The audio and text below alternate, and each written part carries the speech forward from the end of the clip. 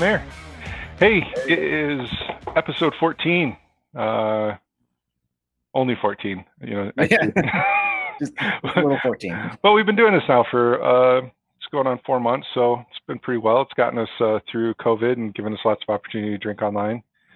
So can't bitch there. But anyway, tonight we're going to be hanging out with a couple of guys from the Kunin Guild of Brewers, KGB. We've got Damon Turner and Doug Bultis, which I probably just butchered your name, and I apologize for that. But we'll bring them in and we'll get started with these guys and learn more about KGB. So we've got Doug and Damon. Damon and Doug. How's it going, guys? Great. How are you guys doing? Fantastic. Absolutely wonderful. So we do like to start off talking about what we're drinking, and I know we just did off camera, so we'll go over that again. But what do you guys got in the glass? Well, I don't mind starting. I just tapped this. Went in a keg on Thursday. It's American IPA, and it's heavily featuring cashmere hops. So is it all cashmere all the way through, like a smash, or? No. It's I've got a little bit of a system where I've been brewing some American IPAs, and I start out with an Apollo at 60 for the bittering, and then I mix half and half of Chinook and Nugget in at 30 and 15, and then I finish it off with an ounce of the cashmere. I believe this one has Mosaic Cryo at high fermentation, and then it's finished off with 3 ounces of dry hop of all cashmere. I haven't tried the Mosaic Cryo yet. I've played with the Citra Cryo, but no, I figure we go into the details since it's a homebrew episode. But Yeah. Damon, how about you? What are you drinking? Anything at all? Yeah, I'm about to finish out the last of this liquid lollipop from Froth out in New York. But then I'm moving into, I've got one of my last of the few sour IPAs that took silver a couple of years back, or 2 years ago at Beer Cup. Nice. Very nice. Just the last of them. Being sour, I doubt it wasn't probably in the IPA. Was it an experimental or? It was in the mixed fermentation. Mixed fermentation. Nice. So, yeah. Cool. Why don't you tell us a little bit about that beer? It was my first medal. That's what I know. Congrats. So I did it with I kettle soured with a probiotic from Good Belly, their mango Good Belly. Kettle soured, left it in the garage. Probably was middle of the summer, riding hot, probably 90s, mid 90s in the garage. Typical grain bill. I wish I could remember it off the top of my head, but I can't. But yeah, and I know there was some Motueka hops in there, so I dry hopped with Motueka. That was one of the things I know I did. So we've been drinking a couple of sour IPAs lately because I'm gonna fuck this name up too, but Lamaland, whatever. Lamaland, whatever. They've come out with the Philly sour yeast. Have you guys tried that yet, or heard anybody in your club try it? I have not. I believe. Oh, go ahead, Doug. Yeah, I'm a huge fan of their yeasts, and all across the board. This particular one is done with Bry 97. Nice.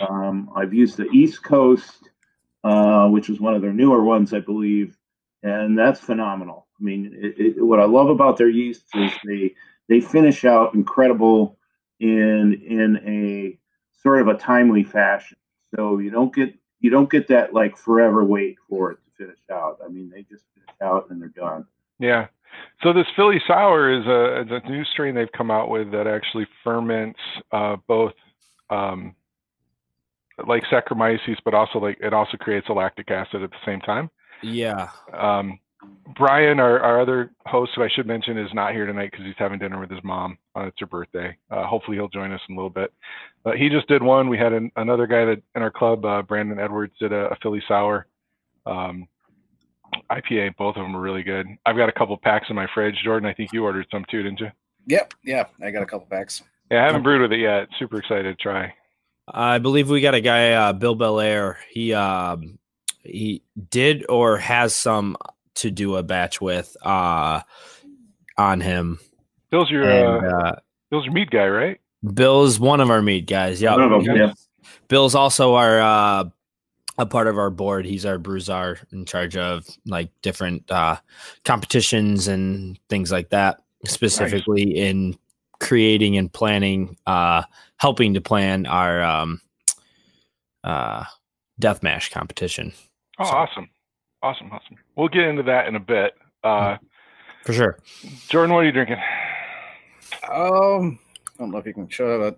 Bell's Oktoberfest. That's solid. Yeah, as soon as it comes out, I usually overdo it and just drink way too much of it. So it just came out, so I'm right at the tip of it. Oh yeah, I beer buy for my work, and we just got every distributor just was like, I've got 7 Oktoberfest and 3 pumpkin beers. Take them all, yes? Like, no, no, too early. I mean, I get why, and I get it. Bell's came out a little early. They admitted it, but yep, it's solid. But realistically, this is the perfect time to come out with an Oktoberfest. If you've got and especially if you're kind of a bigger place and you got maybe a week lag before you get the kegs on, you want them hitting up. You want them hitting September 1st. October 1, is as an on-premise guy previously in my work life, October 1 hits and that stuff's gone. So yeah, but realistically, I mean, Bell's Oktoberfest hit the shelves probably last week of July. Yeah, no, come on. I mean, it's been out a couple of weeks. I mean, I had it a week and a half ago. So mid to late August. They got aggressive during COVID. They had nothing else. There was nothing else to do but brew a lot. So people were drinking a lot. So they had to brew a lot. So yeah. Right on. All right, so I'm drinking I'm last. This is I think I've drank this on air for the last few shows. This is Little Lad. This is my berry milkshake IPA. Because of COVID and because I'm not hanging out with my friends, this keg is lasting way too damn long, and I haven't been able to share it with as many people as I like. So, let's get into it. So we got so throughout the show, guys, we'll be pulling comments in from the crew. I don't know if you can see on the side of the screen. We get some comments. If somebody calls you out or asks a question, we'll bring that in. We'll jump to it. Just some shout outs. I don't know if you guys know John, but he knows you. So. Oh yeah. The Golden Bozo. Oh, Golden Bozo. Yep, that's my brew buddy. Right on. John Golden. You just said that name. Is he the one you do the podcast with? He is a member of the podcast. Yep. Okay, so we'll cover that real quick. So Doug, it's great to have you on, but you just told me you have 174 episodes of a podcast called Beer Nuts. The Beer Nuts, yep, 170. We were originally located on the east side of Detroit, over in St. Clair Shores. We used to work out of a studio when we first started. We were scripted. We have evolved or devolved into different members in and out. We've had interviews with brewers. We've just tried to take a different little slice of beer every week and talk about it, non-judgmental. Just we're not snobs. We just like to talk about things, review them. Nice. Yeah, and so with time moving on, some of our members have moved out of town. So now we have we're pretty much all across the country. As far as our members go, we've got people in Arizona and California, in North Carolina, in Missouri, and then here in Detroit. So it's usually a mix of about 5, 6, 7 people, and we pick a topic and review the beers. So one of the things we're famous for so far in our 14 episodes is we cannot stay on topic to save our lives, as I'm showing by having a KGB episode, and we're going to talk about beer nuts for a few minutes. Yeah. Oh, it's all part of what I do. I mean, that's I keep myself beer busy, and I have a long corporate background in the beer business. Oh, nice. But as things get older, that's sort of a young man's game, and so I moved on to bigger and better things. But I still like to keep my pulse kind of close to what's going on. I definitely enjoy drinking beers. I moved into heavily brewing beers, and then this gives me an opportunity for an outlet for commercial beers as well as showcasing home brews as well.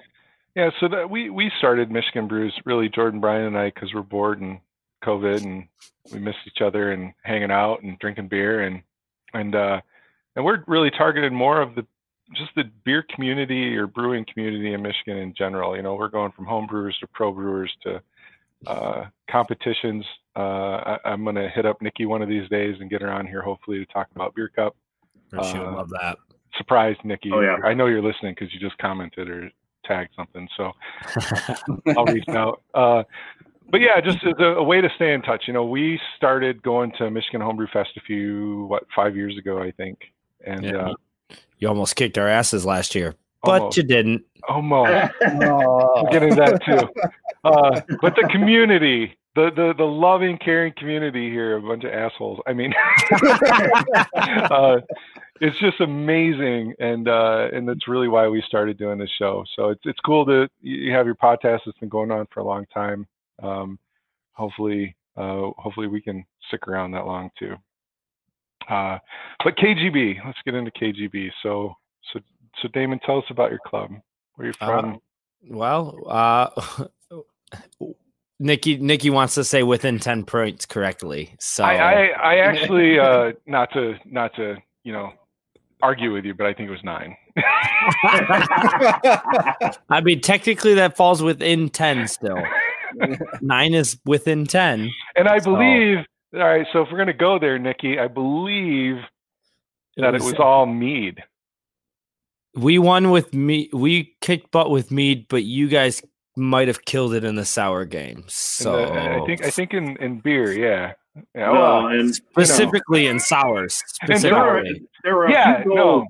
There were a few golds in beer, though. I mean, I took home a gold for triple, and then we had the Club Brew, which was the gin barrel aged saison, that I believe had the highest score in the whole competition, if I'm not mistaken. I could be wrong, but I know we did well in sours. I think last year, I think we might have taken all sours. You took all sours. Yeah, I know. I took one. I know we have David Jones, and I think Bill Blakesley in our club took the other ones, and Jordan and Brian took 2 of the stouts, and that was Jordan's first gold medal last year. That was mine too. Right on. Anyway, KGB. Yeah, no, we're good. So KGB is based out of Coonan out of Coonan Brewing, out of Warren is their original location. They have a second location in Clinton Township. Brett and Eric, good dudes, make great beer. So if you're ever around, drink it. Right on. Anyways, KGB. How big is the club? How many members do you have? Active at meetings prior COVID, obviously, we had anywhere between, I would say, between 25 and 40 members at meetings, depending on the Monday and if we were meeting at Coonan's second location or not. And then on our active email list, I think there's like 88 people who are receiving emails from our club email. And I think there's a hell of a lot more on our generic club Facebook page, not our members page, which have been bouncing in and out of the club over the last couple of years, or just have added themselves and then never left. So you guys actually have a members only page and a general page? So we actually have 3 actually. So we have our generic Coonan Guild members, Coonan Guild Brewers page, which you can search as a group. We have the joinable group page for anyone, and then we have our members page for only dues current paid members. We've talked about recently. We talked about having. So we just have one page, members and non-members, and I've bitched about putting out like questionnaires or polls to the group, and then getting all these non-members responding, and it's getting frustrating. And I've wondered how other clubs are doing it. So that's interesting that you guys actually Yeah, to break it apart. Our members page, especially during COVID, we had to deal with, we found equipment being shared, club equipment being shared a lot more frequently during quarantine. So we ended up having to revise some of our own bylaw policies for things and enforce things a little bit more. And because of that, we ended up having to do a virtual meeting and take it to multiple different polls and voting. But we did that through our only our paid members are allowed to, or current dues members, I should say, are allowed to actively give a say in club related voting things. So it was nice to have those two different pages to be able to do differentiate club related business and then generic club related business. Nice. Oh, that's good to know.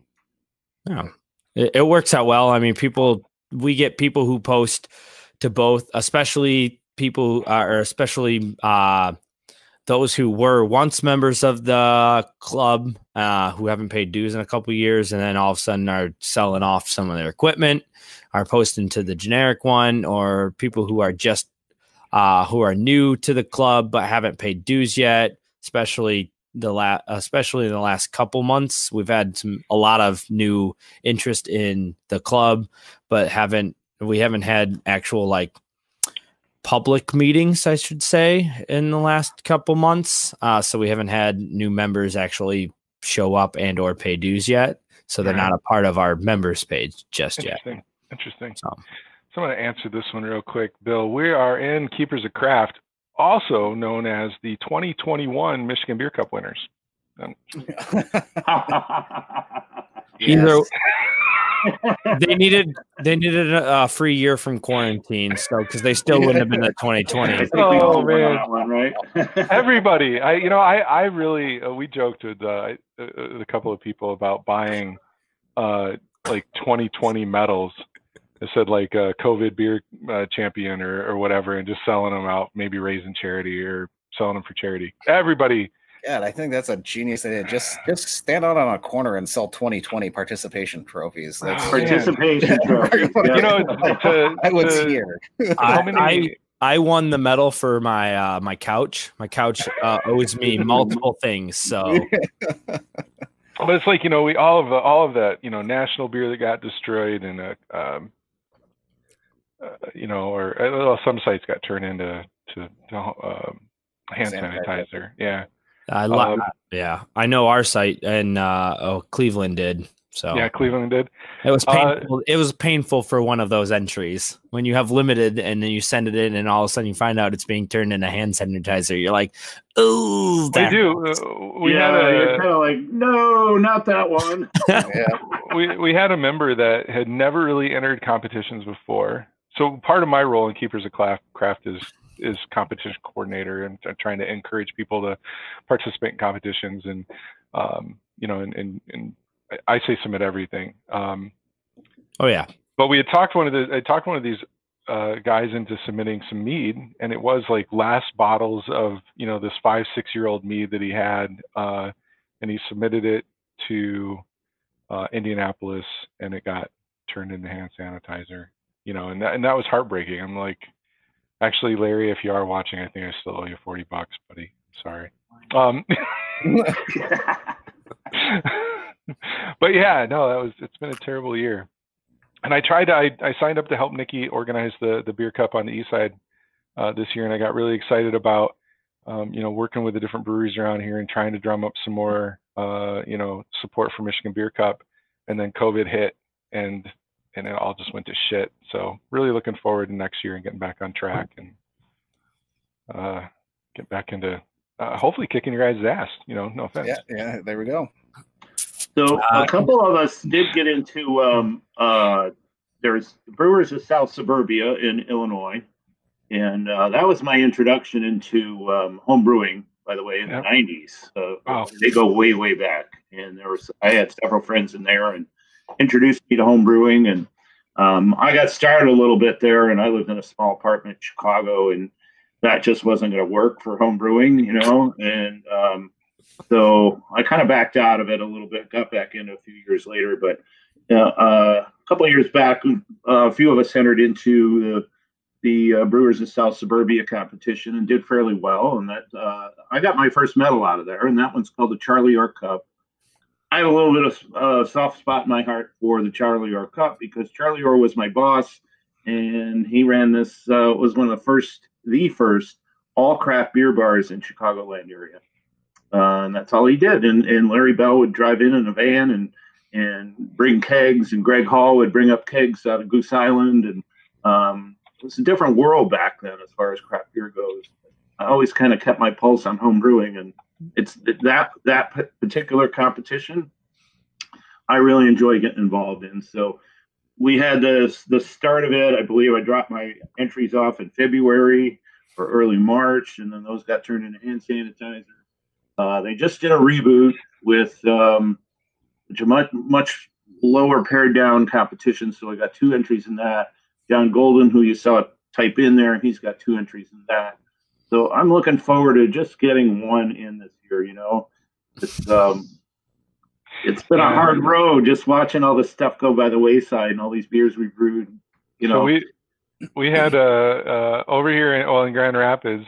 Grand Rapids and the Kent County Library do a competition earlier in the year they call it K-Dale, and the Kent District Area Library something. And so you have to brew a beer that's got a literary theme or a literary reference, and you have to submit it and actually tie it to a book. And a few of us entered, from Keepers, and 2 of us won. And so the prize, there's 4 winners, and the 4 winners get to brew at 4 different breweries that participate in Grand Rapids. And so we won right before COVID. Me and Brandon Edwards, I think I won Railtown and he won Gravel Bottom Brewing. And then COVID hit and the breweries have pretty much shut down, and we haven't heard from, any of the breweries. And it's like, I understand, I haven't even reached out to them yet to be like, when are you going to brew my beer? Oh man. Yeah. I had a similar situation with 4 Leaf up in Clare. I didn't take first, but they weren't allowing, I took second in the competition. The first place was a sour, and they wouldn't allow any sours to be brewed on their system. But right. Either way, it didn't matter. COVID hit, and that was Yep. COVID is totally jacked up. So how have you guys been staying together during COVID? So the first 2 meetings, the first 2 months of COVID, we actually, when everything was still shut down and not even like limiting any sort of groups together. So we did a virtual brew together. We did, we all brewed an English brown ale, whatever recipe we chose for that on a Saturday or Sunday morning. I can't remember. Yeah, it was Saturday, the big brew day. In May. Yeah. So back on Big Brew Day, we actually held our meeting a couple days early. Typically we're on Mondays at 7:30, right about when this started, on the first Monday of the month. But we held a couple days early to brew together on Big Brew Day. We held a Zoom call all together, and a lot of us brewed and hung out and just had a very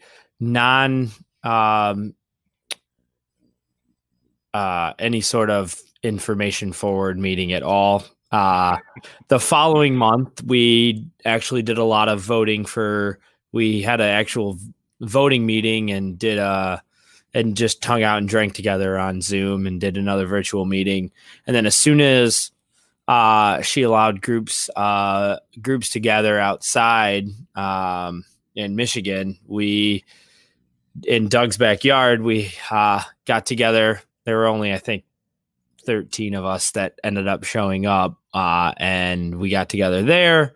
And then we've been outside at K2 one month, and then we were back at Doug's this past meeting outside. And I think we maxed out at the first month. We maxed out at about 13 people. Everyone's been kind of like posting in and saying, but most people have been keeping their distance still. The next one, I think we might sit live in. We haven't sat live on a virtual Zoom in a couple months. And I think the next one we do, regardless of people gather together,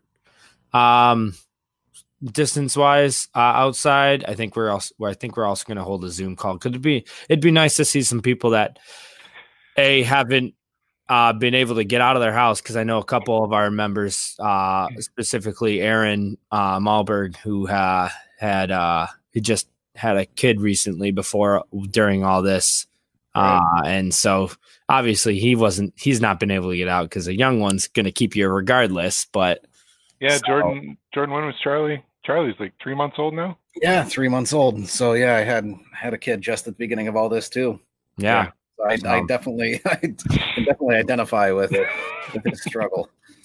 And plus, everybody's got so much. As much time as we all say we have on our hands, there's still a lot going on for a lot of us, and it's still hard to make that decision to pull the trigger to go see somebody you haven't seen this entire time in 4 months. So, for those of us, I work in the restaurant industry, so I'm constantly surrounded by people, and I know how to. I would like to say I know how to do it very well distance wise, but so for the few of us that feel comfortable, we've still been gathering, obviously outside, because that's the only place we're allowed to do so that we can maintain our distance and everything, and follow all the rules and protocols and everything that everybody says to do. So you're talking about your next meeting being a hybrid, like in person and Zoom? Yeah, I think we're going to try to do that. I know in October we normally would have, or late September or early October, we would have our chili cook-off coming up. I think we're going to try to, us as officers, if you're listening, I was going to reach out sometime this week. We're going to have to figure out how to still run forward with our chili cook-off, because that's usually one of our biggest fundraisers for the year for us as a club. Plus, it's always a good time, and and I got to win first this year. I haven't even placed in the last 3 years, so I mean, I've been working on it all year long on the chili. So I'm coming for everybody. Nice. So, I hear you. I feel the same way, and just to backtrack a little bit, Zooming and brewing is a bit awkward. Actually, so Nikki said that too. Awkward virtual brew days. Yeah. I can sign in, but after that, I mean, all bets are off. I'm busy. We did a virtual Big Brew Day too, and it was okay. And then I was going to talk about homebrew exchanges with Nikki. What Nikki brought up with homebrew exchanges, we did the same thing. I think what we did with our Big Brew Day beer is everybody that participated in that got together in a parking lot where they could be socially distanced, and then they got to trade those beers. I participated in Big Brew Day, but I couldn't make the homebrew exchange. But I will say I've had a lot of beers show up on my porch. I've done a bunch of beer deliveries, so are you guys doing that? Are you trying to, obviously Nikki says beer exchanges and stuff. Yeah. It's definitely an open possibility. I mean, there's a lot of conversation on the site. So somebody's saying, I got 4 beers. What do you got? I mean, it swirls around and it gets around quick. Yeah, we've got people, especially anytime, like I said, we've had a lot of club owned equipment being bounced around from member to member, and I think pretty much every time a club equipment changes hands, there's also a trade of at least a couple beers in that whole thing that's happening every time. And I know some people were like, all right, I've got 5, I can do 5 4-packs to share. Who wants to trade with me? And that was happening early on throughout the early 2 months of quarantine. So we're trying. I mean, for most of us, we've had a lot more time on our hands to brew a lot more than we would ever know how to drink. So we're just trying to share, and that's the part of the fun of the homebrew community anyways. I mean, it's nice to brew your own stuff, but part of it is like, I want to give my own stuff away because then I can A, brew more, which is part of the passion, and B, then I get to trade and drink somebody else's passion at the same time. I'm giving my stuff away, and they're giving me good stuff, and I'm giving them good stuff. So, yeah, I just bothered Brian to see if he was on. There was a Facebook group here in Kalamazoo called Jordan, you remember what it was called? Kalamazoo Beer Fairies or Oh yeah, it was. Yeah, with beer fairies. Yep. Something like that. Yeah, and you just sign up on Facebook. You'd be like, it was in that, in the Kalamazoo area, and you could just sign up and be like, I got homebrew or this beer, or I'm down, and somebody would show up and leave a 6-pack on your doorstep. And so I didn't get to participate in it too much. Brian was big on it. He's going to be on in about 15 minutes or so. But I wish that's one thing I do miss is trying, meeting as a group and trying everybody's beer. We do a lot of feedback, and try to, make the beer better and, do this so that we can kick KGB's ass, and strategizing, to make our beer better. That is the one thing I miss about being in person is although granted, I don't know if your member who just had a kid has ran into the same problem. I just still learning to be a dad and a parent. Like haven't had as much time to brew. I think in the past 4 months I've brewed like 3 times or so. It's like this is his third kid. Yeah, Aaron's kid. number 1. This is his third kid. All right. So he's by number 3, you're letting him play out in the backyard on his own. Yeah, 2 months. He's got baby gate, so he brews off a picnic table. His setup is he's got a tier off on top of the picnic table, and he's got that typical baby gate all the way around the picnic table. So he lets his brew go, or he's got a brewer's edge, and he just brews in the basement, and he just blocks off, I think, that section of the basement. But yeah, for the most part, his kids are nowhere near, or they're running around crazy while he's inside of the gate, rolling around. So, his other 2 boys are they're getting there. So see, I'm heading up north in 2 days to drop my youngest off at college. And how far up north? Michigan Tech, all the way. Okay. Oh wow. All the way, yep. All the way.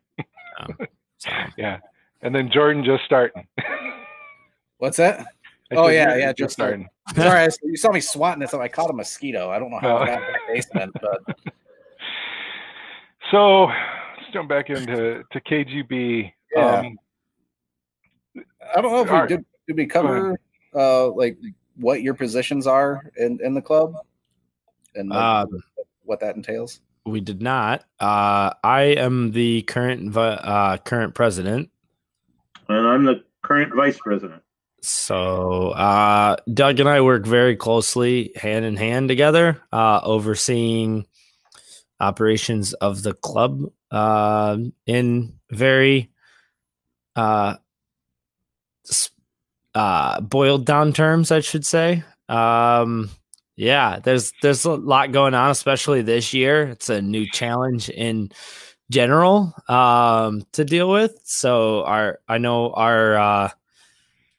our officers board has faced a lot more communication and challenges that I'm not sure other officers have faced in the past. As far as all of us are always online together, it seems like at the same time. So communication is almost instantaneous for a lot of us.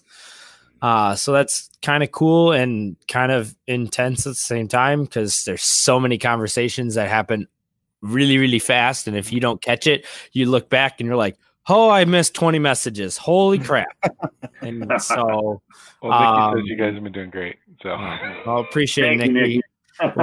We're trying. But yeah, so like I said, Doug and I work very closely, hand in hand in just directing the club. The rest of we have a 6-person officers board, if I can think correctly. I'm being told yes. Duke's in the room with me, by the way. All right. So I personally have been very lucky to succeed Duke as in presidency, because I also happen to see him all the time because he's my father. So that's kind of convenient. Nice. So, I gotcha. so kind of convenient on that one. It's he's a legacy. So. Yeah. Do you guys do term limits or anything like that on your officers? We do. Yes. two term limits per position. So interesting. Duke termed himself out in presidency and decided to sit back and watch the ride. Nice. And I had 1 year in secretary, and then nobody else really felt. I mean, not nobody. I shouldn't say nobody, but I got kind of like moved into the, hey, you should run for president. And I went, okay. And then of course, this last year has been a whirlwind, because not only have I been, I got promoted twice at work inside of this time frame already. Do you also work for your dad? No. Oh, okay. Then David, it's out. No nepotism. No, I do not work for him. But I got promoted twice at work inside of that, on top of managing a new relationship, moving into a house, and now COVID on top of that. Wow. So then they just threw president on top of all of that shit. Yeah. Too. Yep. Nice. So it's been a fun ride, but no, for the record, Duke's right. He's not the one who pushed me. Bob Hart is the one who really gave me that tip over the edge. So, I was making fun of David because he's our president, and this is this guy, and we don't have term limits, and I think we've elected him for life. So, we a few of our presidents, I'm sure, have been glad we have had term limits, specifically like Steve Smallenberg. I'm sure Duke and Gary Marshall both probably could have been nominated and or elected for life. So I'm sure both of them are glad that we have term limits, because I'm sure Gary would not be doing would not have potentially opened Cadillac if he was elected for life for presidency. So. Nice. And it keeps things fresh, and it gets some new ideas. And we've had a lot of changes this year, changes to bylaws, changes to how we've approached our club competitions, our inter-club competitions, which unfortunately that's sort of gone by the wayside with not being able to really hold those in the way that we would prefer. But those changes are in place, and I think they've been positive changes, and they've come in from some fresh new faces. I mean, I'm new to the officers club. I've been in the club 3 years, and so I got sort of put into place, and I like to bring some fresh ideas to the table, things that I think will work, and mostly everybody's been very receptive to some of the new changes and keeping things moving forward. I mean, it doesn't have to be permanent in the club, but hey, let's try something new. Let's and like club inter-club competition felt like it was getting stale, and there weren't a whole lot of entries being in. So we just kind of revamped it and opened it up and said, let's free for all. How long have you guys been turn in whatever you want, just you can't turn it in 2 times. So if you turn in an American IPA, that's your only American IPA entry for the year. Right. How long have you guys been around? That's a good question. It's 15. We can always kick into the comments. Somebody in the comments come in and comment. I'm thinking it's 14, 15 years. Yeah, that sounds about right. I don't have an official exact date. I know I was trying to.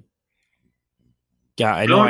Don't ask us that. Yeah, I was going to try to tie it in. We've only been around for a few years. Yeah. So we're relatively new, and we're still kind of there's an older club in Kalamazoo I think that a lot of us participated in, but Nikki's saying 11-ish years. But no, just to compare to keepers, I think, officially, I think we've only been around a few years, and that's why we're still in this, sticking David Jones with president for forever. I think when we first started, or when KGB first started, there weren't term limits on anything. I think I don't have a direct history on everybody who's been or on all the presidents, but I'm sure the first president was in that position for quite a few years, if I can remember correctly. So it just kind of as we grew as a club, we evolved a little bit. So, and just realized that maybe it's not a good idea to leave the same person in office forever.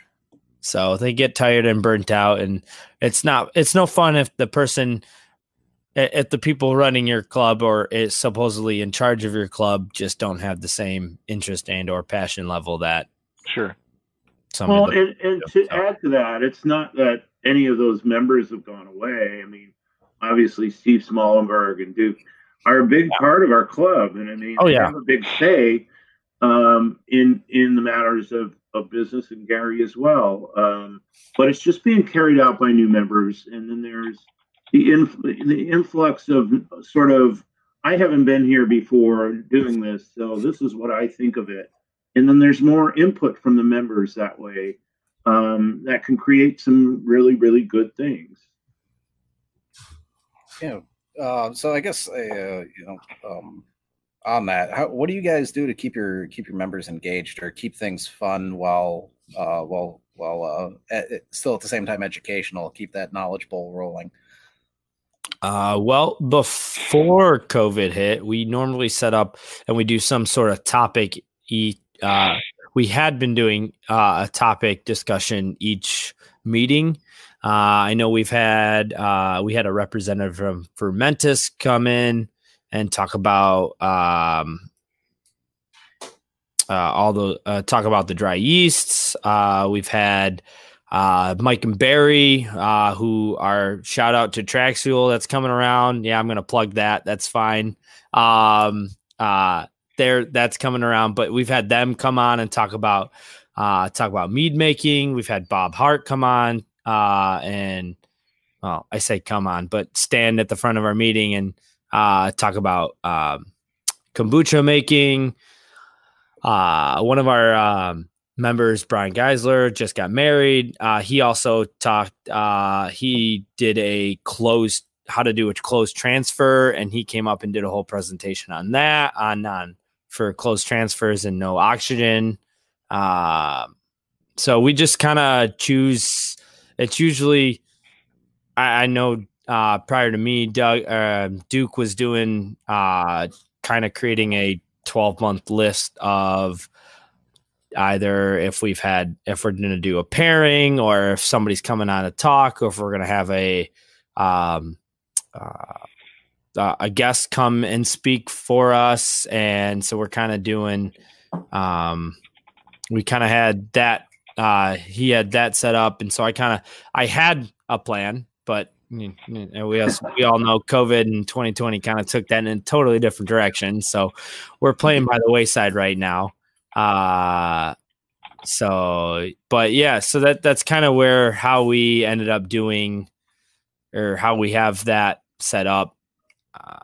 And with that, I know a lot of our later months are usually, we do a chocolate and beer pairing where we specifically bring chocolate to pair with one of our home brews. And we do, we've done other we've done a cheese and beer pairing or cheese pairing in general, because we have a lot of members who make mead and wine. So, and cheese still pairs with those. So we have we do that kind of thing.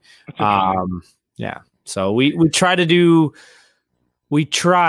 some sort of educational point at least, or discussion based at each of our meetings. We've even done taken that a step further So Steve Mullenberg has held a water chemistry class on a Saturday for for just a select member or select group who signed up to want to get more interest or more knowledge on how to like enhance their water chemistry. So I like the idea of pairings. I know Nikki just mentioned dessert pairings, and you said chocolate and cheese. And I know at Keepers, we try to write, some presentations. I've done a presentation on, brewing for competitions, and Brian's done a yeast presentation. David, just this past week, last week we did, this weekend, whatever. Days are all running together. David Jones, our president, did a fermented foods presentation, that he wrote. But I like the idea of pairings and pairing food with our beers, and that's a really cool idea. I hope that we can get back to that once we're out of COVID.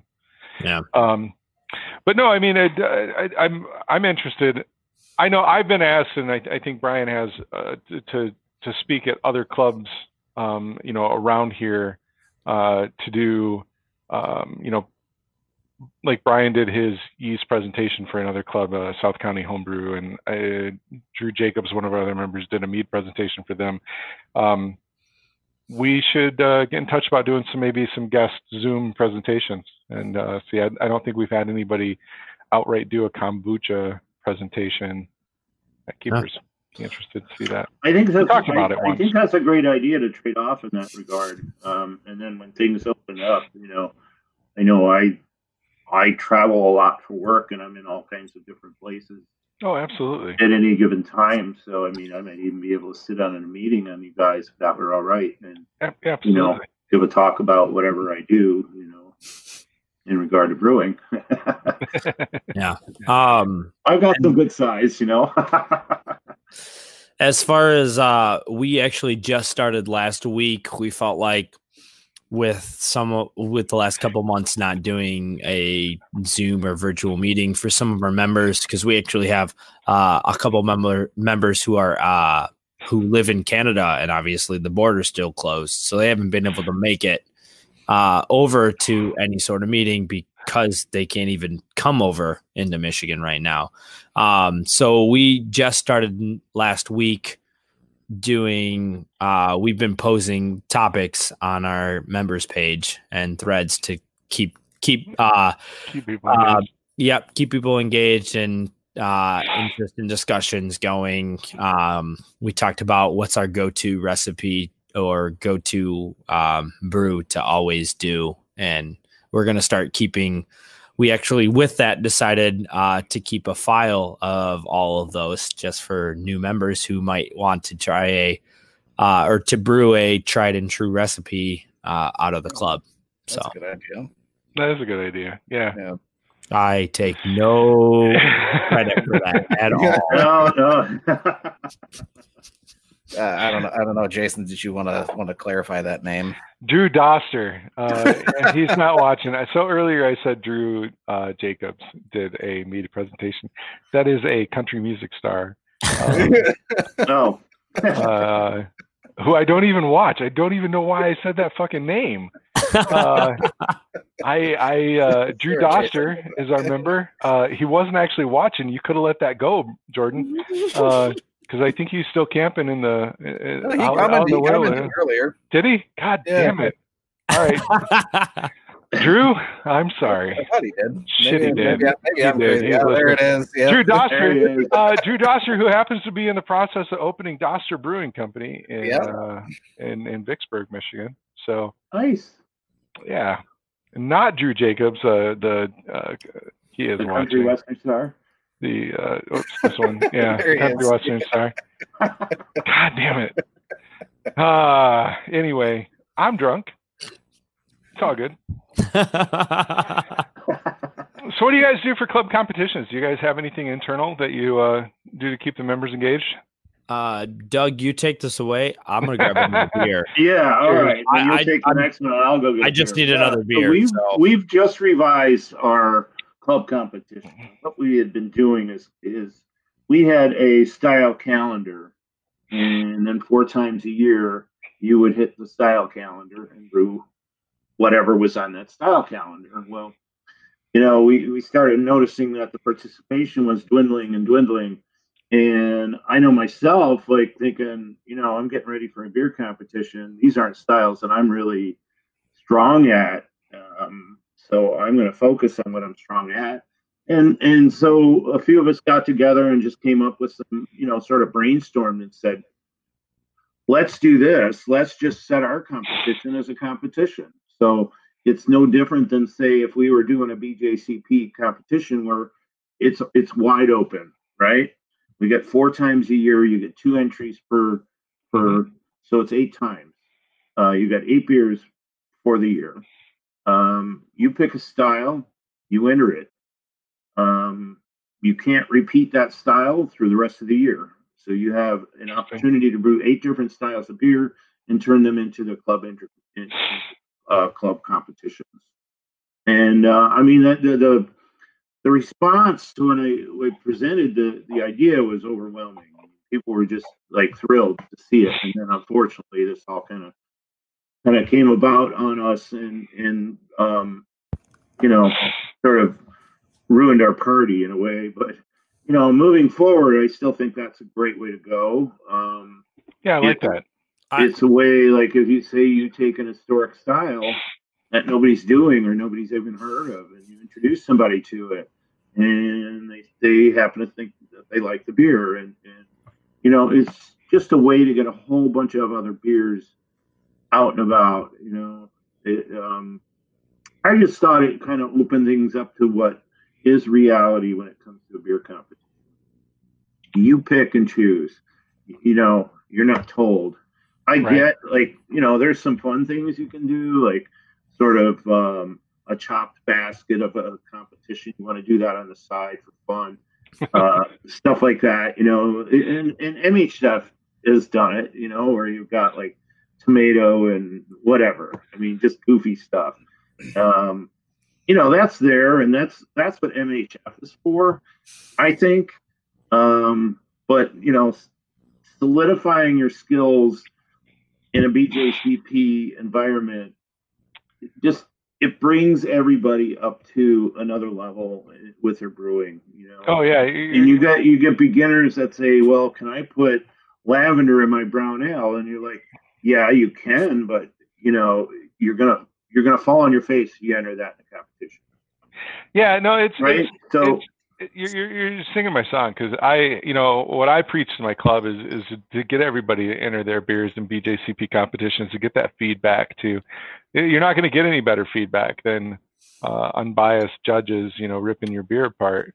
I always say, it's like if I drink one of Brian's beers, I'm always going to tell him it's good beer because I like him. Don't lie. But it's 90% of the time it's shit. And there it is. Thanks for joining us, Brian. Yeah, hi to you too. Yeah. How was dinner? You had to ask, and I wanted to come on and have like a quip ready and be like, "Oh, I had better shit to do than come on and smack talk about how we were gonna, win the beer cup next year." But since you're so kind, as to ask, it was a wonderful dinner. Thank you. Side note, y'all needed the extra year anyways, so yeah. Nice.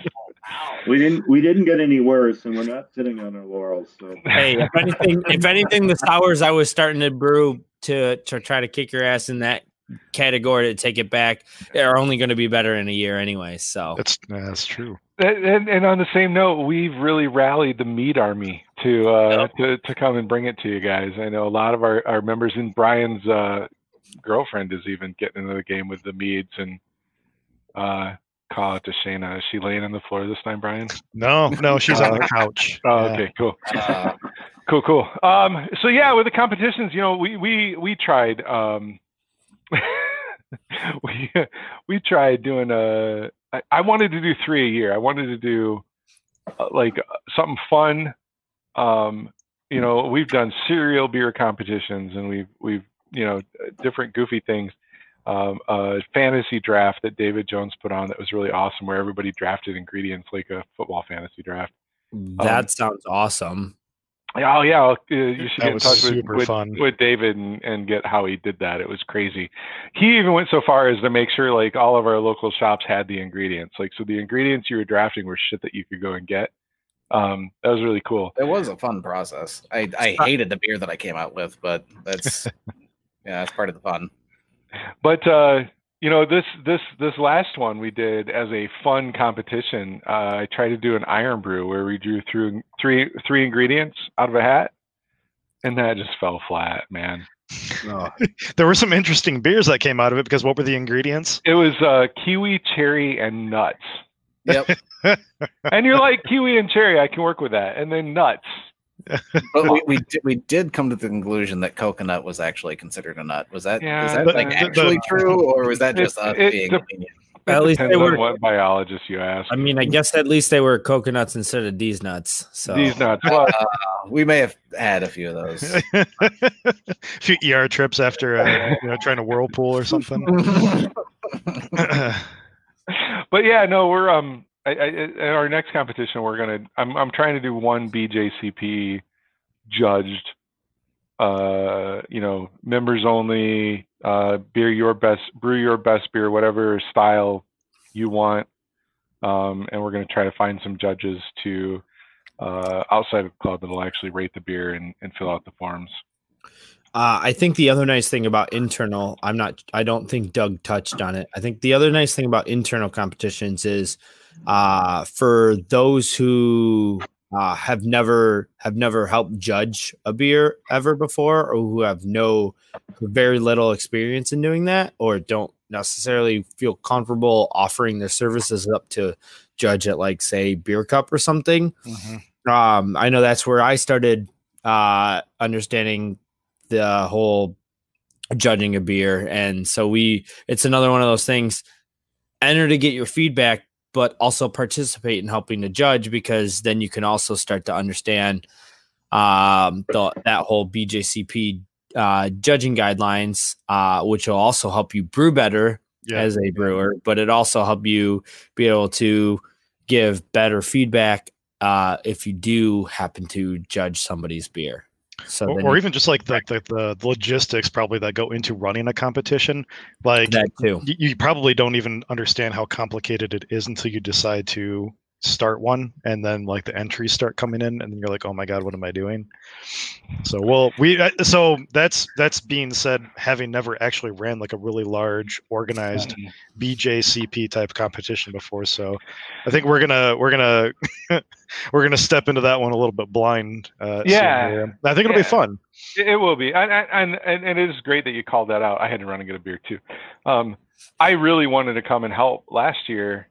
I know Nikki, kind of advertises looking for help stewarding and stuff like that. And I think it'd be great to come over and see how that's all done and organized. I know right now this year for our little mini BJCP competition, I'm actually just going to be dropping beer off to some judges' houses and hoping that they get together on Zoom to judge it.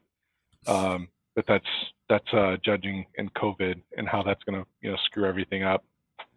Yeah, and I really like that idea. I think maybe that's something, Damon, that we need to look at too. Is we've missed out on all our competitions. We just have one that's a drop off, and I was looking at. I had mentioned the Brewers of South Suburbia and how they're doing theirs as a virtual judging. So each judge is going to get 4, or you turn in 4 on this one instead of 2 or 3. So. Maybe that's something we need to look at doing, and we get our judges in place and then put the competition together and just have one and done.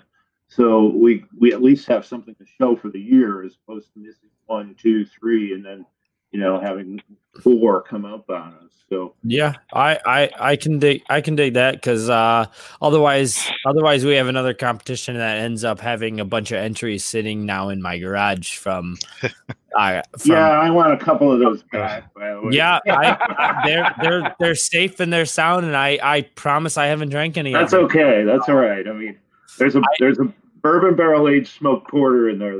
That's there's nothing wrong with it sitting as long as it does. So, but that is how I was planning on doing the 4 bottles, and I think I've started to advertise. I'm going to pick them up, or we'll find a drop-off spot in November, and then I'm just going to drive them, to the various judges' houses that I can find. I've only have one judge right now, so maybe I might have to drive over to Detroit and drop off some beer to you guys. We got a lot of people who I'm sure would not mind giving judgeable feedback. So that's awesome. Absolutely. Yeah, that's what I'm really looking forward to. I tell all of the members it's the feedback. One of the stories I have is on my coffee stout. I started in 7 years ago. I was scoring like 14, 15. It was shit beer. I think you were all the way up to like 20 last year. Whoa. 44, asshole. You guys are ruthless. I love him. But no, it's because of that. It's my most metaled beer. It's my most judged beer. But I take all of that feedback. I take, their comments about, too astringent, too malt bitter, not enough balance or whatever. And I tweak that recipe every time and I rebrew it. And I've gotten it up into, my most metaled beer. And it consistently kicks ass in most competitions. Not one with the KBGB, but that's okay. Didn't we sweep like Irish stout? Yeah, I was going to say we actually do kick KGB's ass with that one, or our stouts in general. So that's okay. Yeah. That's all fun. Anyway, so what else do you do? So you've got your are you doing your 4 competitions this year? Are you still trying to do something? Is that why you have beer in your garage? No. So that actually was our meeting in March. Was a turn-in for our very first competition, and as president, I ended up with them all to take home. So that was kind of fun. We were gonna have a judging site or judging date and time and to do later in March. And then, as we all know, our wonderful, lovely COVID hit. So it's been it was in my car and then in my apartment and then now in my garage since I just moved into a house. So it's been bounced around in various spots and they've been kept safe since. But yeah, no, we haven't had a chance to do the judging, and I have 2 bottles of probably 12 or 14 entries or so. Oh, wow. There's like 12 or 14 entries, about 2 bottles each. And no, it's probably closer to 12, not 14. And see, that's exciting though, because that was the first of the change that we did. So we went from 4 or 5 entries to 14 or 15 entries just by making a simple change on the rules of competition. Yeah. So it trended in the right direction as far as participation for sure. I gotta say, like, I'm surprised it's even that low, like considering the number of like participants you have at like the Michigan Homebrew Festival and stuff like that. Like your club seems like pretty active, like in a lot of these events and stuff like that. But I mean, let's be honest here. By March 1st, I think a lot of us were getting really nervous. That's fair. I had just come back from a trip where I thought, oh man, I don't know how I'm going to do this anymore because I travel a lot for work. I just don't see me. Something's got to change here because of what's going on, and things started to explode at that point. So that was the first. And normally we probably would have had a higher turn in, and we would have been able to solicit more outside of the people that couldn't make that meeting, because we do meet in 2 different spots. So it seems that when we meet in the Clinton Township location, it's not as well attended, and it is a little bit out of the way for some people, and a little harder to get to. And you're drinking some beers, and you got to worry about things, Yep. on that front, Yeah. But the nice thing about meeting at that location is they're technically closed on Monday. So it's just us. And the taps are wide open. So, if you could imagine, you can help yourself to a bourbon barrel aged 4D in a pint glass, and you're going to be like, woohoo. Plus, we are supposed to be doing talk about another one of those educational side pieces. We're supposed to be having a distilling presentation at this particular meeting. Unfortunately, they had a shift in employment the week before that meeting, so that was not able to have happen. But we still meet every 3 months, or every 4 months we meet at K2 so their Clinton Township location. And so it's nice to have the place to ourselves to be able to do some of those larger presentations that we do. We had a couple of years back done a distilling presentation there. That's where we had our fermentous yeast presentation. We had a representative from then come out.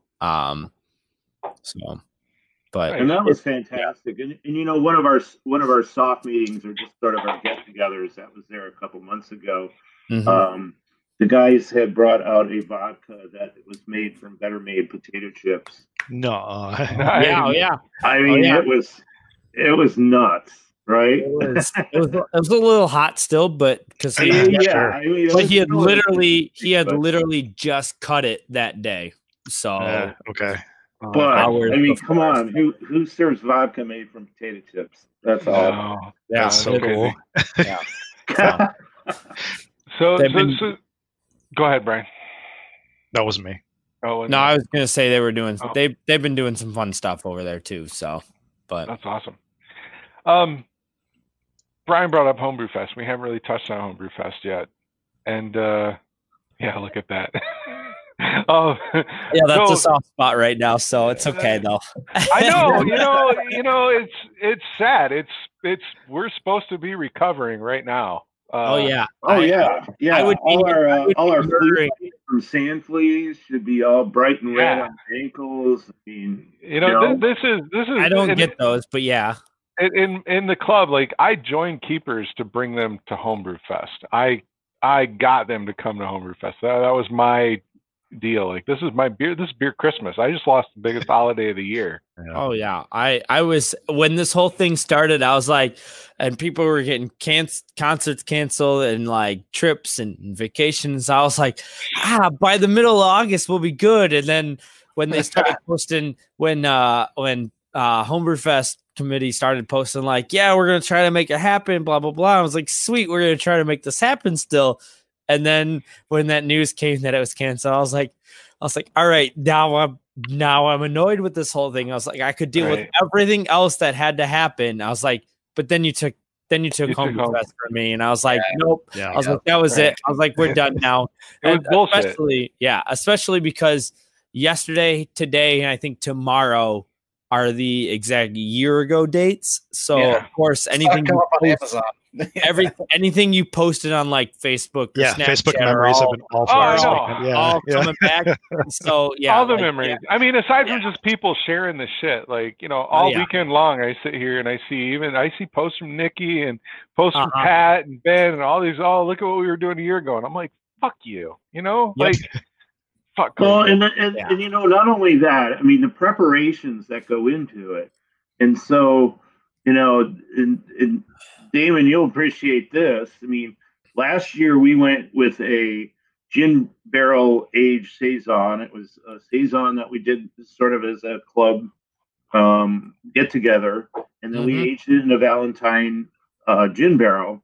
That was a cold freaking day, by the way. Oh man, was it ever! I mean, we had to move we were at my house. We had to move stuff inside to unfreeze, so we could put stuff into fermenters. I mean, I think the immersion froze, everything froze. Yeah. Wow. But we took a gold with that. We still have the gin barrel sitting in my cellar. I have a True Root cellar in my basement. We actually have 5. We have 5 gallons, barely. I think that's one of those things that I sent into NHC. So that sucks that I lost two bottles of that, or 3 bottles of that. But we had so it was a 15-gallon gin barrel, and we took 10 gallons last year, and we had 5 gallons that we were sitting on this year to bring to this year's MHF. And so I ended up I had an extra entry. Free entry that I didn't know what the hell to send in, because I had some stuff that was not so great, and that tends to happen sometimes. But so I took and I was like, I'll send in our gin barrel. Yeah, sure, why not? I don't have that category covered yet. So, but we do still have just shy of 5 gallons of that sitting cold. It's been cold this entire time, so it's still good on that front. But we also have 15 gallons. Now, this is Gin Barrel V2, version 2. And this year we were not going to do, we're not doing Saison this year. We brewed a Belgian Pale to go into the Gin Barrel for the second round. And we had that pretty much all ready to rock and roll and go in. And I'm thinking, as I see this stuff, like kind of winding backwards and thinking, we're not going to get this done, are we? We're not going to do this. And so as it happened, I mean, we still have 15 gallons of beer and it's about to go into the gin barrel now because I didn't want to put it in and have it sit for nothing and then have it sitting there. So, fingers crossed, at least some of this will make it to our Christmas party in January, right? Yeah.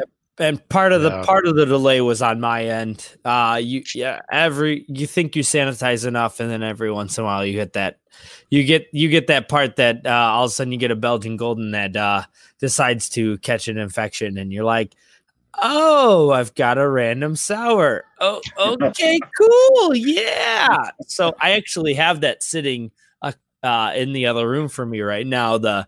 I rebrewed my 5 gallons worth so that I could get my 5 gallons in there for our club. But I do have the original 5 gallons that has it's a little funky on top looking. So yeah, it's going good.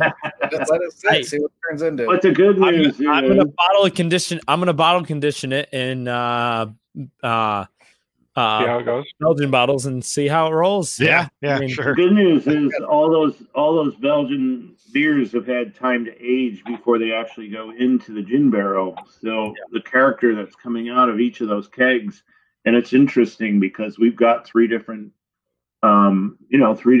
vessels that they were fermented in, and there's a little bit of different character between each of them. There's a common theme, but each one is just a little bit slightly different, and they're all going to go into that gin barrel at some point.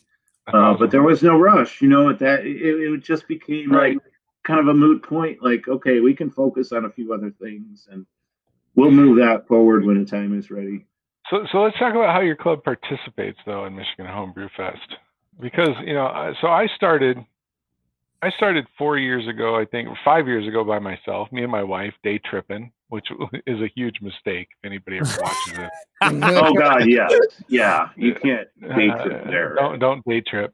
Yeah, and then I grew that. The next year I showed up with 2 other guys, my wife and David and Matt. And then the next year it was like Brian and Jordan and David and Matt.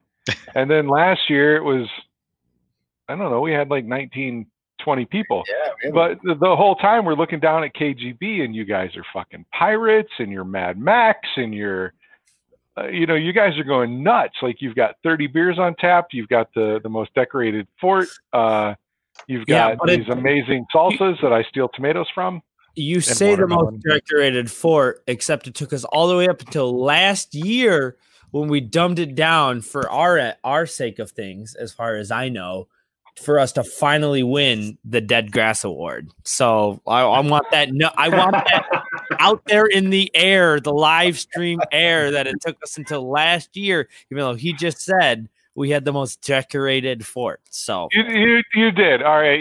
So the other club that I'll leave nameless right now, they seem to, they have a good theme, but they never decorate like you guys decorate. They never go all out, I think, like you guys have. But they also have the mead mamas, which kind of kicks everybody's ass.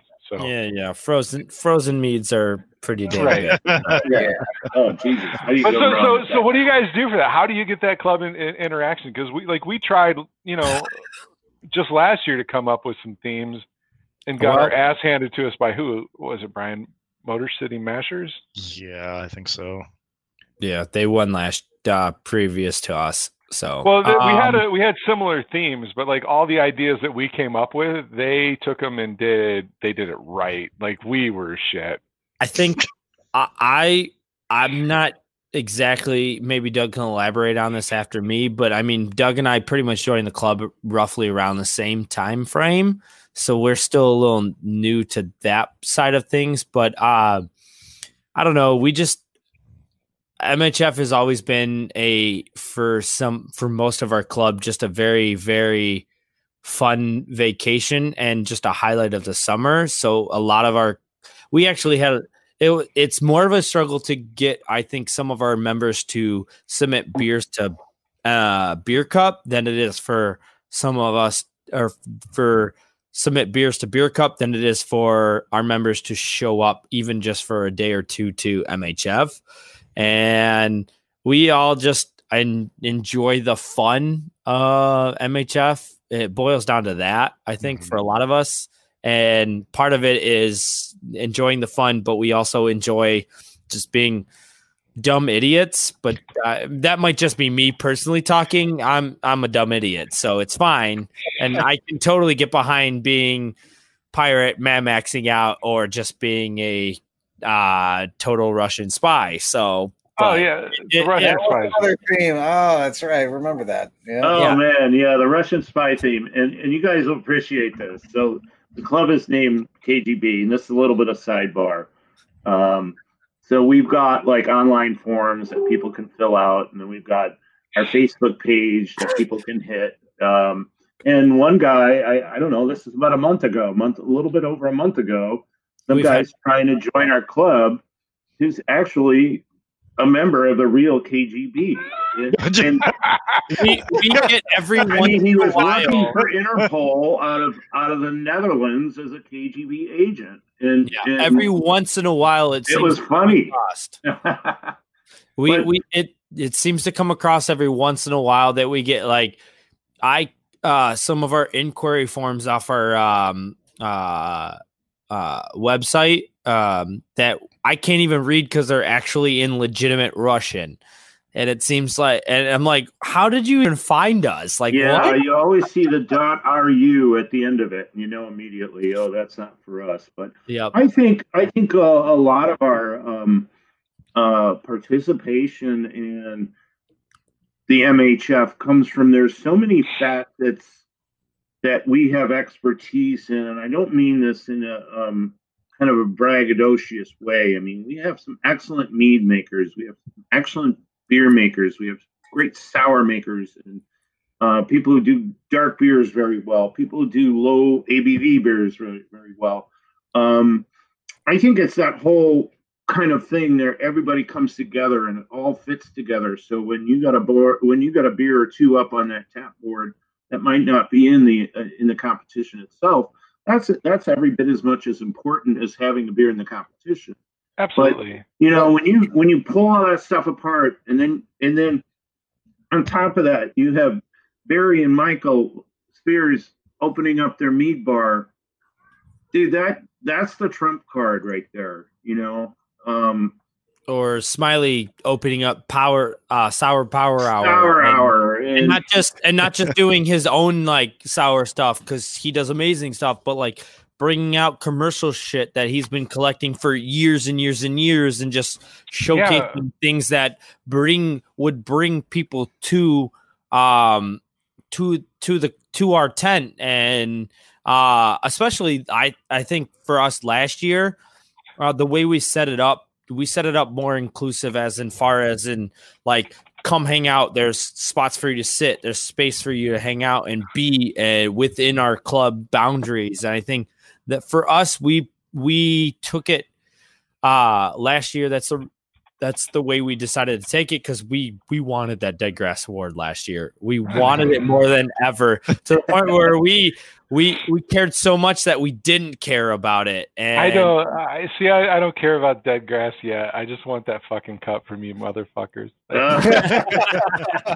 Work harder. How many like 7-gallon like SS Brewtech like fermenters does your club have now or something? Like, wasn't that the award back in 2018? It's the same one. same. It's the Oh, same. does it one. get transferred around? Yep, it's the same one. Uh, That I didn't know.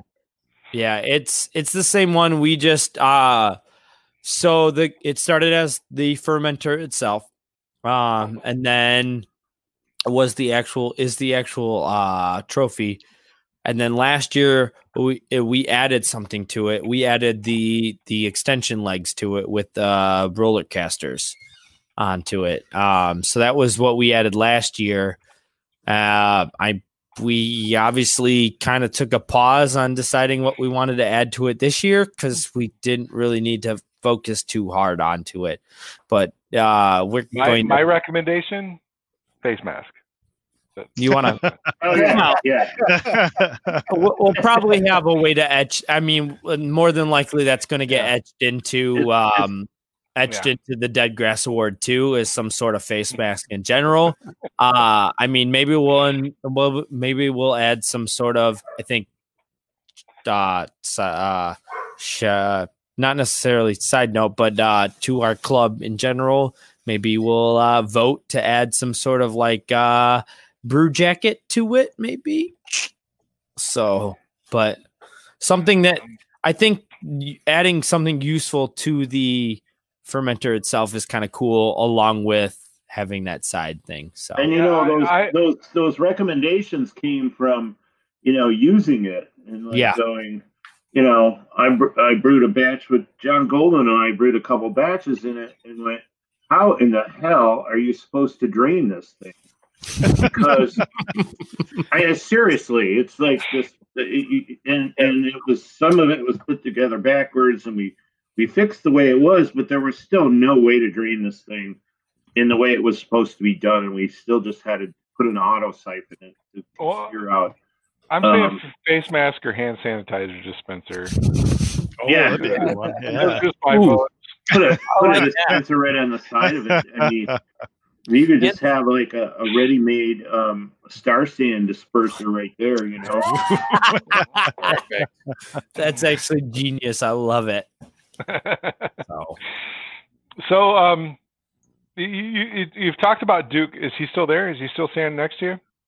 He's not directly next to me now. He ran upstairs. I was gonna say. No, I don't need him. No. He's might be grabbing another beer. So I was going to tell you to get him on camera so we could see Duke. I live. I'll get him back down here in a second. Okay. So I live with my girlfriend. We just moved into our house, and we just recently bought a washer and dryer. So my dad was over here helping me put them together today, and then they left, and then they came back over for dinner because my girlfriend and my previous roommate got me this awesome grill. I'm gonna brag on them a little bit. It's fine. They got me this awesome grill. It's a dual-sided, fun propane and charcoal, pretty sweet thing. So I invited my parents back over for dinner because how often do you get to cook for your own parents around anymore? And instead you're getting drunk online. We already ate dinner. I made them steak. They totally understand though. That's I made parents you have. I made steak and salad and grilled peach slices. It was good. It was they got full and whatnot. He's been hanging down here watching the live on his own phone, so he's been fine drinking beer. He's fine. And my mom's been talking to my girlfriend. It's fine. That it's good. It's all good. Everything is all good. But I think he's upstairs getting another beer, or if not, getting ready to leave here soon because I think he has to work in the morning, which sucks because I don't. So yeah. But yeah, no, he's was around for a while. So who's the one that does the salsa up in your Steve Brokenshire. Oh, good. I haven't seen his name yet. Yeah, no, Steve. So Steve Brokenshire does the salsa and late night, and he does really, really good salsa. And he also is usually, prior to last year, I think last year was the first year he didn't enter in our chili competition, but he was also the one who won every year pretty much in the chili competition prior to last year. So Yeah. He's usually up there around the same time as like the meads are being opened up too, right? Does he have a lot to do with that Yeah, too? Then, Steve Brunkenshire is one of the mead people. One of the better mead people in our club, I should say. Okay. I tend to get drunk and steal produce, and I know Brian's got like pictures of me with some watermelon I ripped off from somebody last year. I think we have it as like a background for like. Do you? Yeah, we do. We do somewhere. I've stolen tomato. Yeah, there's. It's hard to see, but that's me killing a watermelon at our bar. Oh, whole lot of me. All right. If we can make it go away. No, I can't. I don't know if we can make the. Yeah. It's just there's a watermelon though there. I promise. We don't know. We think the watermelon might have come from your bar. We don't know. I don't know. There were 2 nights, especially last year, where I was the last one standing at our club, and I was should not have been still serving beer. I remember being up there at 4 a.m. I think eating one of his tomatoes, maybe. I was just going to ask. I woke up with some tomatoes in my pocket last year, Jason. I think that was. Yeah, I do that, but I try to pay restitution the next year. I gotta ask: Did you wake up in a bed or in your own sleeping bag at least? I bring my wife with me. We have a member who tends to not even bother setting up his tent sometimes, and he just kind of crashes wherever he sees it. So I saw a guy throw a sleeping bag down behind somebody's kegerator a few years ago. We have pictures of that. That was probably Nathan from our club. It's good. It's all good. It was like 3 a.m. and we're sitting at our bar. I'm just looking at this guy like making a bed of leaves and like laying down something. Oh no, that was definitely Jason or Nathan. That's Nathan. Nathan. I think we also followed him around one night, maybe, to make sure that he got to the somewhere safe. But you know what? I've also, and he could be watching. I don't care. I've carried Pat Hyde safely to bed too. So there's no shame. It's beer Christmas. I'm not gonna lie. I have personally destroyed the inside of my own tent by accident. You get to that point where you forget that you've had a lot, and you're like, I'm gonna keep going because everything's so tasty. And then you wake up in the morning, you're like, holy crap, what did I just do? Everybody's first morning there, I think, is like it's the same experience. Your first year, your first morning. That was definitely my first year, and me too. I was not a newbie to drinking at that point. But there was so much good stuff that you're like, I don't want to stop, but I don't know how to stop because everything is so good. You're like, keep going. And you're like, holy crap. You don't want to insult somebody by denying them, by not drinking their, delicious beverage that, or when you're so proud of and stuff. Or when you decide you're done drinking homebrew, but somebody all of a sudden behind you pulls out this amazing, like, awesome reserve commercial brew that you're only going to see once in your lifetime. You're like, I have to. I can't say no. How do I say no to that? And then somebody brings out the Utopias at like 24%. Right? Like, oh yeah, or the very savage, very mean person. I don't know which club. I can't remember who brings out the ghost pepper aged whiskey. Just gonna bring that up. That was Livingston Social Brew Club. You're like, it's a fruit whiskey. So that was Livingston Social Brew Club, and that was Kevin Penn, Chef Kevin Penn, actually. So we're that actually brings us to one of the last questions I don't think I've asked is we've kind of Keepers has kind of done that with Livingston Social, which is why I can throw his ass under the bus so easily. We've kind of teamed up with him as like our sister club, brother club, whatever the fuck you want to call it. So next year we're planning, we're like grouping together with them to kind of, do some kind of common theme or whatever. Do you guys have a club that you're close to or that you do a lot of things with? I mean, the last person to comment is Keith Manchester, and I wouldn't say defected, but he's kind of a part of both us and Craft. You mean those that we keep? Those that We're keeping No. keepers of craft. No, we're not those guys. Oh, I know. Legitimately craft, just straight up the craft. So I know they've been our neighbors for the last couple of years. I know, Keith. yeah. So I would say it's either Craft or Motor City Mashers, who has been the Mashers have been our specific arch enemies as far as our deathmatch competition goes. That's awesome. They've been our specific. There's Keith. Yeah. Yep. There's Keith. There's Keith. So Keith, if I remember correctly, Keith belongs to. And yes, as Nikki just pointed out, Bill and Michelle both belong to Craft as well. And I think Dan Fink, I don't want to forget him either. Although we've got a couple members who belong to both us and Craft. Yeah. But I would say either crafters are like daily as far as year to year over the last couple of years has gone. Are considered the club we've been closest to, but over as far as competition is spoken wise, I would say Motor City Mashers is definitely the club we've been trying to take the deathmatch paddle back from. That's and awesome. The club that we've been directly head to head with as far as competition and things are considered or concerned. I know we really haven't participated in deathmatch. I don't think you can. Isn't it like invite only or some shit like that? So it originated as a club-to-club competition with us and Craft. Okay. It expanded between us, Craft, and Mashers the second year. And then from there, last year, it expanded into us, Craft, Mashers, AARBG, and Sons of Liberty. I think I got all. I think that's it on last year's, and it just kind of it was one of those things that us and Craft started a couple years back as a club to club head on kind of deal, and so many other clubs took interest in it, and people who were part of multiple clubs, and then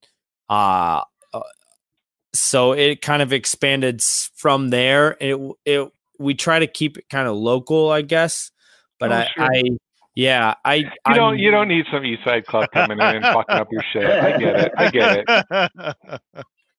But that's like I said, that's what Bill Belair, his position is mostly wrapped around the logistics and the planning and the preparation and the follow through of that particular competition. So,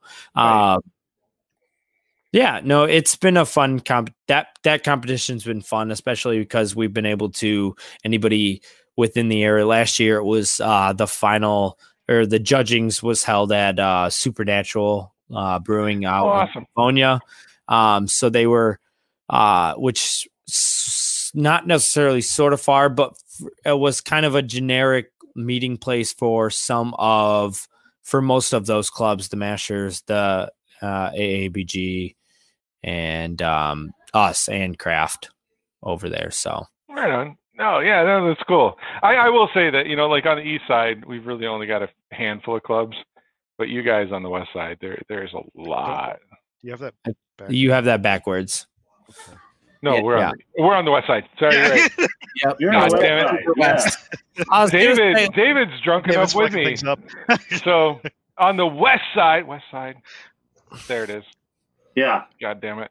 There we go. I think there's us, there's Klob, there's Prime Time, technically South County, kind of. Yeah. So but you guys, there's like a dozen clubs over there. I was gonna say I think there's like Mashers, Craft, KGB, AABG, Genesee, Sons. I know I'm gonna be forgetting at least 2 or 3 others that are gonna be over there. Speaking of Duke, here is Yeah, you're doing better than I would have. Oh, put him on camera. I got to see what he looks Duke. like. You got to be on camera. So There you go. he just Right handed on. I do know him. All right. All right. You do know me. How's it going? Yeah, Flint area brewers. Anyways, I'm bringing him 3 different ciders. I've got a Mosaic dry hop cider. I have a dry English cider and a New England cider.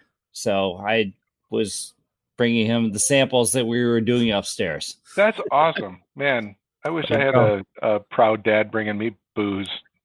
Well, it helps that it's a little painful that my own girlfriend has celiac, so she can't even. All the ciders.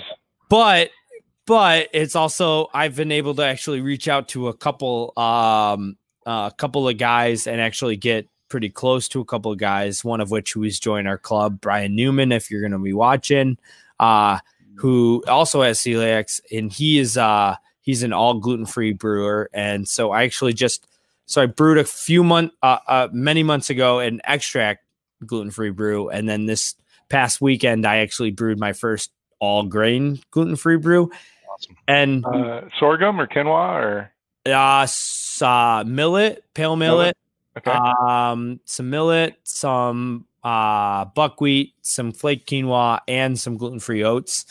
Nice. And all I gotta say to us regular brewers, holy shit, is our mash so much easier. That's all I gotta say. As a gluten-free brewer, brewing in that sort of thing, you have to deal with man-made enzymes, and your mash is easily on the lowest end of things. You can't even short and shoddy it. Like your mash is 90 plus minutes in the mash alone. So you can't even forgive anything. So that was an interesting thing to deal with for the first time for that. And like I said, you have to add in so many other man-made enzymes into this that otherwise you just don't get the conversion rates that every other normal brewer would get. So my conversion came in so much under than I thought it was going to be, because you need those. So no, it's cool that you're doing it though. I've had a couple of gluten-free beers and it's neat. Yeah. Awesome. Are you actually using like straight enzymes, or can you use something like Beano or like something like that? So for this particular one, you need more than one enzyme. Apparently, you need at least 2 or 3. So the most common is Oneida, Oneada. I actually didn't use that one for this, and I should have, because it helps convert into that sugar way more.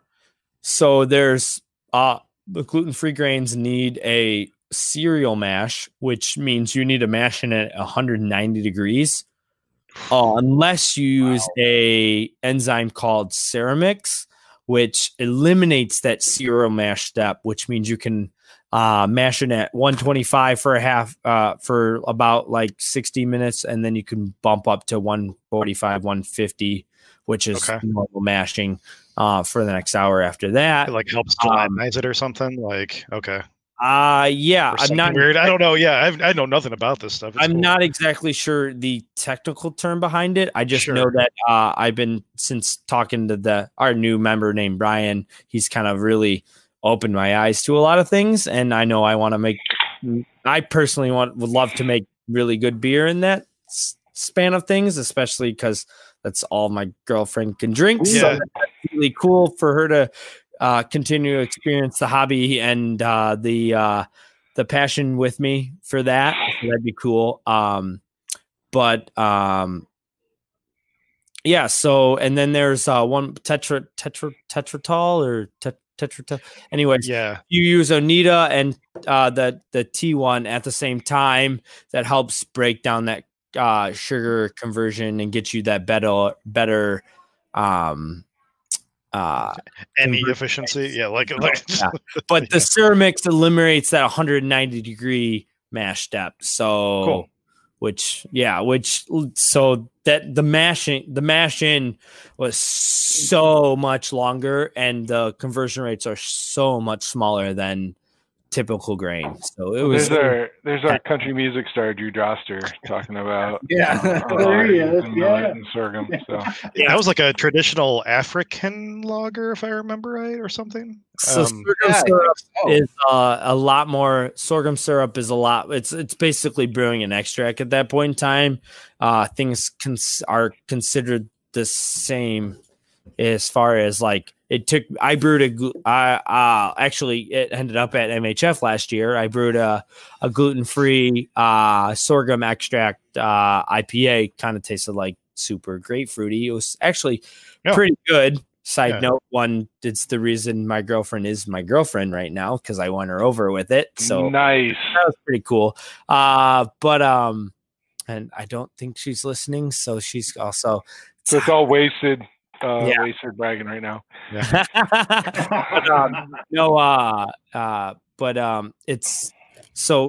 It's as far as extract brewing on that considered, it was actually pretty similar. But as far as all grain, holy moly, I was not prepared for what was there. So, well, I put the link up. Brandon Edwards in our group posted a Facebook group and a web page that you can click on in the comments for some gluten-free recipes and wikis. That's pretty cool. It's super interesting. I'm not celiac, but I've had some great gluten-free beers. From Shorts did a great one on draft, and I think Epic's done a few. So it's really cool. Yeah. Glutenberg, if anybody ever sees it, they do I've had their stout and their IPA, and both are pretty solid. Their stout definitely tastes pretty similar to most generic American stouts out on the market. You wouldn't probably ever notice. Their IPA, you definitely notice. I mean, as far as gluten-free is considered, you notice that finish is not quite normal, where the normal IPA or normal like grain-based brew is considered. It kind of like falls and trails off pretty hard, which isn't necessarily a bad thing. You just notice it's definitely, you can tell that difference. So no, it's super interesting. I think we need to dig into that some more. When this is all said and over with, I'll send you contact information for Brian. He's been pretty there's a whole Facebook group called Zero Tolerance Brewing, and it's all gluten-free, celiac, like totally, I was going to say that might be the same shit. Yeah, it sounds like that link. Those guys are super intense, like into it. Awesome. Like so intense. I joined the group the fuck for gluten-free. Yes, exactly. Exactly. Yeah. The way you're describing it makes me sound like I want to be celiac, so I can just. I know, right? Like, I don't know. The brews so much. No, I'm kidding. I mean, I take it for. I can still enjoy it. I take it for granted that a fact that I can do a Brulosophy short and shoddy brew and doing a 2-hour start to finish brew, whereas this thing I mashed in at 10 in the morning or like 9, like 10 in the morning. And I was struggling to get it done by 1:30 when I ran out the door to work. So nice. Wow. Yeah, it was intense. Well, guys, I think I really appreciate you guys joining us tonight, talk about your club, and talk about how Keepers is going to dominate you next year. I appreciate that. Oh, good. You know what? I love this part of Beer Fest. I love talking shit with you guys. I loved last year your little microphones and your. Oh man, Bill Belkey. That was so fun. That's and it's all Bill Belkey. Ironically, that was all from our member, one of our guys, Bill Belkey, and it was his very first year joining the club. He was only a few months in at the time. Dude. His first MHF, and you guys are great. for us that changed it too. So yeah, I mean everything even with Smiley and the extent of shit that he will put on and dress up like that's his own personal game. You know what? I love him all the same. I don't even want to know where that stuff comes from. You know, it's just like, dude, that's awesome, dude. I saw him chasing his kids around the park the other day. Happened to be showing up to go disc golf, and he was at the park playing with his kids. So that was kind of cool to just see him doing that. But yeah, no, you think he's a dad running around with 2 kids, and then what you see him wear at MHF, you're like, wow. You know, fishnets and mini skirts and whatever the hell happens.